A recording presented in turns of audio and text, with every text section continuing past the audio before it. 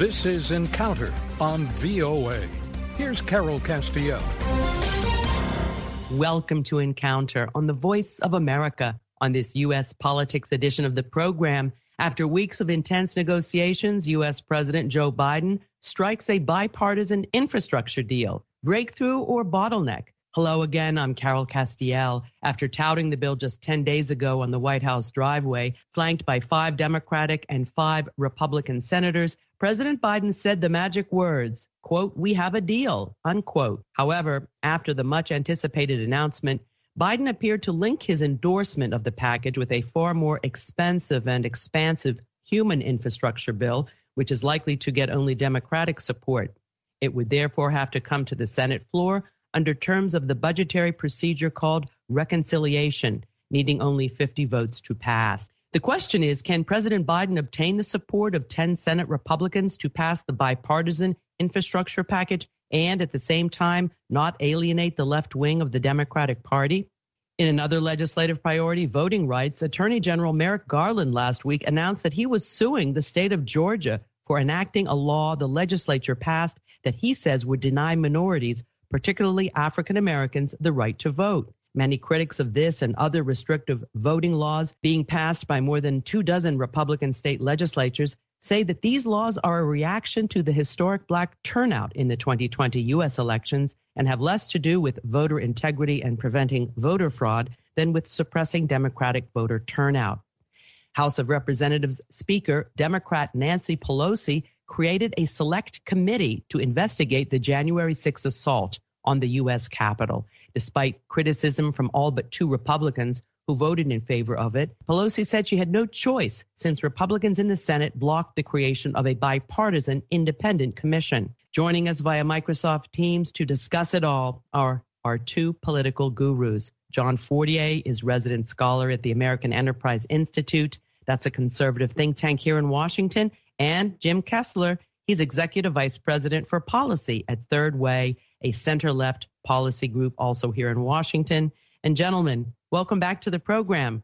Let me begin with John Fortier. John, let's go to this infrastructure package, this bipartisan framework. The news media picked up on a misstep. They characterized President Biden's declaration that unless this legislation was accompanied by legislation for more spending by Democrats, that he might not endorse it, but then he walked that back. Is this much ado about nothing, John? How do you see, this little kerfuffle? Well, I guess if we step back and think about the ways in which Joe Biden and his administration might govern, I've said in the past that I think he's gone about it in a smart way in many ways by trying to get some of his priorities done through the process that can get through by a bare majority in the House and the Senate. And that's a process that we sometimes call reconciliation, complicated process, but the alternative is on other issues that are not so budget related, that you're often facing the Senate being able to block legislation because of 60 votes, 60% of the Senate being required to get to debate.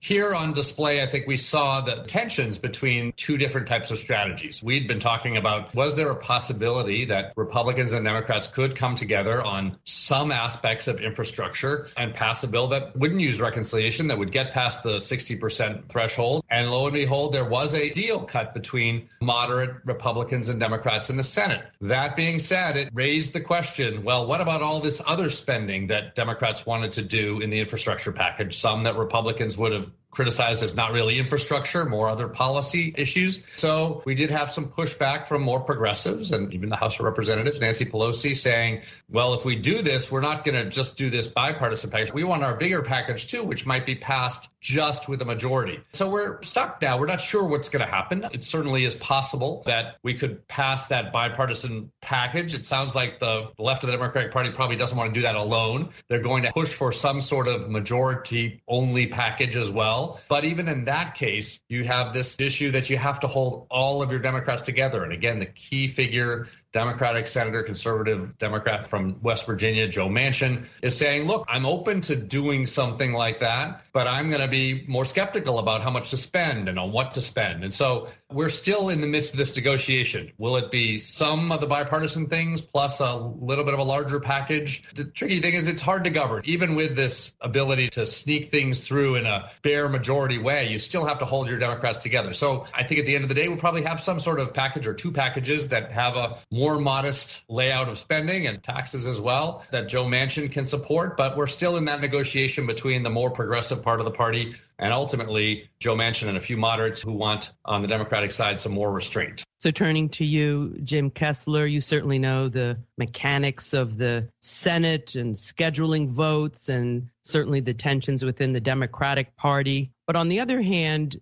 this kerfuffle or this unfortunate misunderstanding that occurred when President Biden said, well, I'll sign this, when I get this other more expansive Democratic bill that seemed to anger many Republicans. It kind of reminds me of the film Casablanca when Lewis says to Rick, the owner of Rick's Cafe, I'm shocked there's gambling going on here. I mean, Republicans have known all along that President Biden and House Democrats had every intention of trying to pass a larger infrastructure bill in tandem with this bipartisan bill. How do you see this playing out?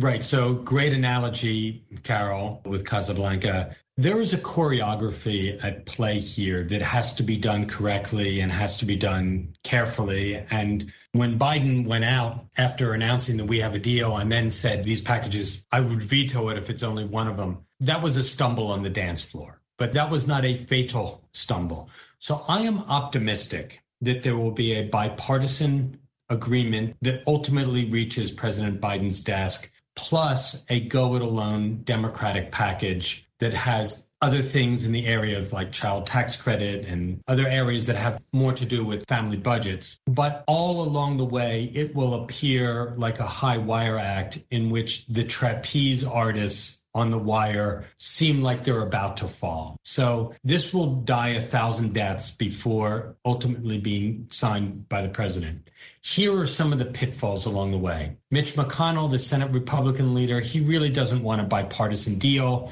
In the past, something like that might spook enough Republicans not to do it. I think the Republican Senate caucus, there's elements of it that are independent enough that they will maybe not stick with Mitch McConnell and this sort of thing. On the other side, there is going to be the battle, at least on the reconciliation package, between the more moderate wing of the party and the more progressive wing of the Democratic Party. Ultimately, there's too much that both of those sides want that I believe they will come together on an agreement, not nearly as large as what Bernie Sanders wants, but by any measure, a large package.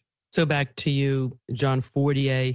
Certainly, this is a huge challenge facing President Biden. He got a big COVID relief bill passed earlier in the year, and this infrastructure deal is very important for him and for his legislative agenda, particularly the more expansive part, including protections for climate and childcare and other what he calls human infrastructure. How do you see him, sort of threading this needle, on the one hand, mollifying some moderate Republicans who are interested in voting for the bipartisan bill, as well as more conservative Democratic senators Joe Manchin and Kyrsten Sinema of Arizona, and assuaging demands of the so-called left wing of the Democratic Party, like Senator Bernie Sanders and Representative Alexandria Ocasio-Cortez of New York? Well, look, I agree with Jim. I think ultimately they will get something done. What it looks like we're going to shape. But because it's budgetary matters where you can take a little off here and a little off there and trade this for that, and they have the possibility of doing it with a bare majority through reconciliation, I think something will get done. And we have the COVID relief package, and then we have another bite of the apple at reconciliation this year. In theory, there's more reconciliation that could happen next year, but these are going to be the kinds of things that Joe Biden can claim as victories. And they'll be about infrastructure, but as some Republicans have complained about, some of the things in there may stretch beyond people's normal understanding of infrastructure, but other policy areas which fit under that tent somehow. But when you get to other issues, immigration and voting rights and other things that Democrats want, the path really isn't there. So again, I think this is important for Joe Biden because he can get and claim a number of accomplishments through whatever comes out of this process, which I agree again with Jim, that is going to be a long process with lots of bargaining. The COVID relief package was easier to do that way. And I think given how narrow the majorities are, none of this is very easy to do, but ultimately something will come through that at least Joe Manchin, the most conservative senator in the Senate, can put his stamp on. And again, that's the kind of legislative accomplishment that I think the Biden administration can expect with this narrow majority, but not on those other issues. Exactly. Well, Jim Kessler weighing in once again. What's at stake in your view for President Biden regarding this infrastructure legislation, another very important achievement should he be able to accomplish this? Mr. Bipartisan, he has really made an effort, even to the chagrin of some of the Democrats on the left wing of the party, to come to a bipartisan agreement, even if that means sacrificing a few Democratic priorities in the larger package. Do you think he can thread this needle? What's at stake and how much time does he have before we start talking about midterms? He's got very little time, it seems. I believe it's a game changer if he's able to get this bipartisan package through, because very few of the Washington punditry out there thought that it was possible. And Joe Biden has had the benefit since the day he announced for president that he has been underestimated by the mainstream press and by a lot of the politicians in Washington as well. So if he's able to pull this off, it will be a major boon to his political standing and his future chances of running for re-election in close to 4 years, but also for Democrats in the midterms, which is one of the reasons why Mitch McConnell and other Republican leaders really don't want to see this happen. There is a playbook that Republicans have used when Democrats have the presidency, and that is really not to cooperate at all on anything resembling economic issues, force the Democratic Party to go further left, to pass it only within their own caucus, and in turn scare middle-class voters that Democrats are way too far to the left. Biden is a moderate. Voters know that he's a moderate. This would give Biden a huge win, but also the promise that he made to try and turn the temperature down in Washington and seek bipartisan solutions for major problems. It would give proof to his theory of how Washington can work. Just one other thing to add to this, Carol. We've had record heat in parts of the United States in the last couple of weeks. And when I say record temperatures, I don't mean just record temperatures for that particular date in history, but all-time record temperatures for places like Seattle and Portland and other places on any date. So we've had for the last 20, 30 years, one party within the United States, the Republican Party, that basically has either denied that climate change existed or has really downplayed it as a problem. Now you're seeing some Republicans say that it's real. A climate change caucus has formed among Republicans in Congress, and you're seeing record temperatures, some in places where Republicans represent. So you may be seeing some new urgency there. That's a very good point. And I'd like to tell our listeners to listen to my PCUSA Newsmaker interview with none other than John Curtis, the Republican member of Congress from Utah, who actually created this conservative climate caucus. You're listening to Encounter on the Voice of America. Our guests are John Fortier, he's resident scholar at the American Enterprise Institute, and Jim Kessler, from whom you just heard, Executive Vice President for Policy at Third Way, and they join me via Microsoft Teams. We are discussing the politics of infrastructure and other legislative challenges facing the Biden administration. This is a reminder that our Encounter podcast is available on our website at voanews.com/encounter. You may also follow us on Twitter or connect with us on Facebook at Carol Castiel VOA. Well, here's a shout out to a loyal listener, Yuitsu Sato from Japan. If you want to hear your name and home country on the air, please send an email to encounter@voanews.com or like us and leave a comment on our Facebook page. So back to you, John Fortier. And before we get into the more controversial issues, we just noticed that Nancy Pelosi created this select commission to investigate the January 6th assault on the U.S. Capitol. And she did that because Senate Republicans blocked the bipartisan commission, which even garnered quite a few Republican votes in the House of Representatives. So again, this isn't really so controversial when you think about what happened to our country on that day, an assault not just on the physical Capitol and members of Congress, but on democracy itself and the Constitution. What does this say, about where Republicans stand and how willing they are to cooperate on the most basic of issues? Well, I think I said this last time we were on, that we're going to have, we already have had, and we're going to have more investigation of what happened on January 6th. And I think that's completely appropriate. That's going to happen through the courts, many of which many individual cases against people are going forward. We've had some investigation in Congress. The executive branch is also going to do investigation. But the question was, would the parties come together to say, we are going to together put a stamp on a commission that gives a very strong statement about what happened that day? Or is it going to go through what is more the normal political process? This is a select committee, but a committee that's going to have Republicans and Democrats on it, that's going to look at the evidence and is going to put out a report. Republicans, I think, believe that they just were not ready. It didn't feel like they would get a fair shake on the way this was set up. Whether you agree with that or disagree with that, that's another question. But it's not as if this is not going to be investigated, or that the powers of Congress to investigate or the administration are any less. So we'll go forward. And I do agree that on many issues, it is non-controversial, that we want to protect our democratic institutions. But, I think you'd be naive to think that there aren't a lot of issues that will be controversial. How bad was this? What is Donald Trump's role exactly? Interpretation of what we learn from investigations about various policy actors. Look, they're going to be seen more through a political lens. And so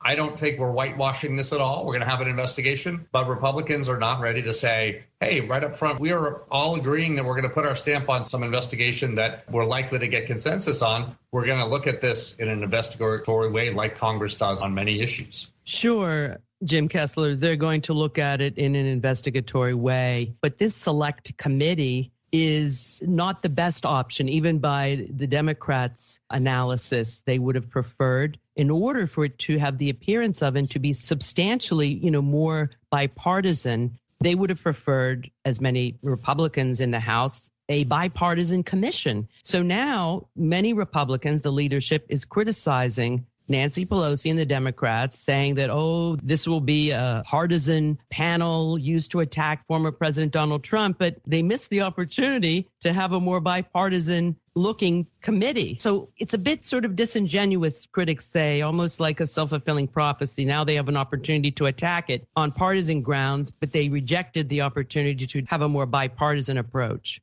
Look, Donald Trump remains a cancer within the Republican Party, and that's the problem here. And there's a bunch of faith healers within the Republican Party that think this is going to go away or magically heal itself. And this January 6th commission is an example where the party needs to do something. The Republican Party needs to do something to rid themselves of this danger. And it's a shame. They should have jumped on the bipartisan commission. They should have used this as an opportunity to finally excise the Trump disease from this party. But Trump now is the party. There are a few independent members that have risen in opposition to Trump, like Liz Cheney and a handful of others. There are others who are hook, line, and sinker for him. And then there's a large number of them that are just pretending this isn't happening and that it's going to go away and time is going to heal things, and let's go back to sort of our normal way of doing things. And they're whistling past the graveyard. This is not going to happen. So I think Republicans missed an opportunity on the bipartisan panel. Nancy Pelosi is 10 times smarter than Kevin McCarthy, who is the Republican minority leader. She's been doing this for a lot longer. She outmaneuvered him, and now they look silly again opposing it. So I think John is right. This is going to be adjudicated in a different way. But, there's still a large number of people who feel that Donald Trump was right that the election was stolen, and that what happened on January 6th was an act of patriotism, not an act of treachery. Well, I've heard some analysts saying, certainly for the Capitol Police and their family members and those who lost their lives, they're very disappointed in the so-called party of law and order, which is how the Republican Party has been characterized in the past. But things certainly have changed. At any rate, as we close, let's look at a more controversial issue, and that is voting rights. In the introduction, John Fortier, I said that the Justice Department filed a lawsuit against the state of Georgia, but on Thursday, the Supreme Court upheld voting restrictions in the state of Arizona.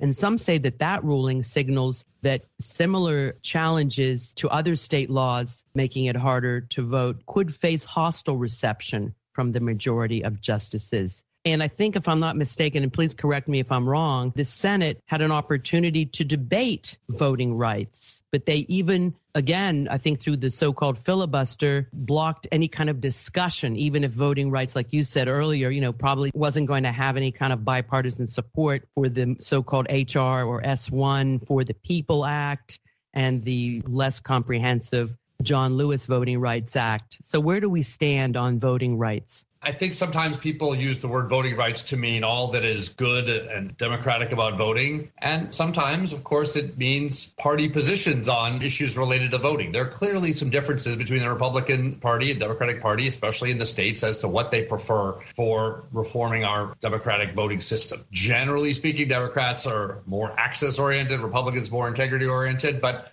look, there are a lot of very specific things about how we run elections. I guess I'm struck by a couple things. First, the bill that Democrats have been trying to get through the Congress is an enormous bill. It is their wish list of everything they've always wanted, really introduced first in 2019 after they took the House of Representatives to, frankly, really highlight their issues, show their differences with Republicans, put their stamp on things. Now, with this very slim majority, there's been this thought that we're just going to pass this enormous bill. I think that is unrealistic. It seems like we've been proved right that it's not likely to go through. Even major parts of this bill would be very controversial to get through the Congress. And also the question of just whether you want to run things at the national level or the state level. Surely Republicans are making some changes at the state level. Democrats don't like those changes. There are questions about whether they're limiting absentee voting too much or the way deadlines are for how much early voting you should have, a lot of smaller things. Generally speaking, and I know this is not the way the media has covered it, but the changes Republicans are making are certainly of a lot smaller character than this big Democratic bill, which would federalize a lot of things at the national level. So I think some of the things Republicans are doing probably are going to be upheld by the courts. They're not dramatic changes. They're often reverting back to practices they had before 2020 or small changes of dates.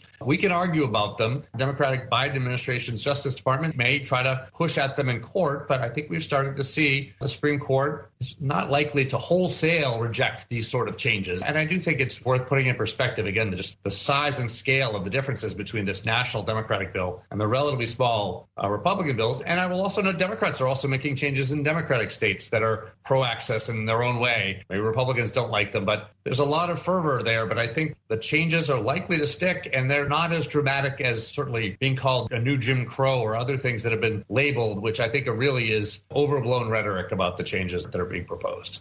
Jim Kessler, do you see it like John Fortier? Or are you worried because, as some Democrats say, these voter laws are changing in a sense as a result of the 2020 election and the large voter turnout, which favored Democrats? But I assume Democrats could also compromise on a less expansive voting bill, just like they appear to be prepared to do that for infrastructure. Nonetheless, do you think that this new Supreme Court ruling upholding voter restrictions in the state of Arizona is a dangerous signal for the Biden administration, which is opposing these restrictive voting laws in mostly Republican states? I said earlier that I was optimistic that there would be a bipartisan agreement on infrastructure. I am definitely not optimistic that there will be a bipartisan agreement on voting rights. Look, Joe Manchin, whose name keeps coming up, the most conservative of all the Democrats in the Senate, he did propose a compromise that also had a big give for Republicans, which was to strengthen voter identification laws and scale back what John Fortier referenced to a very enormous bill that Democrats had proposed, scaled it back significantly. Republicans still rejected it, and I just think they're not interested in really doing this. The thing that concerns me most in the states are the provisions in the bills that are passing that make it easier for once an election happens and the votes are tabulated, that officials can reject those results. Those are the pieces in some of the Republican passed bills that, to me, are the most concerning. Well, that is very interesting, and I wish we had more time to discuss it, but I'm sure we will in future programs. So on that note, I'm afraid that's all the time we have on this politics edition of Encounter. I'd like to thank my guest, John Fortier, resident fellow at the American Enterprise Institute, and Jim Kessler, Executive Vice President for Policy at Third Way. Encounter was produced in Washington with technical assistance from Rick Pantaleo. I'm Carol Castiel. Join me again next week for another encounter on The Voice of America.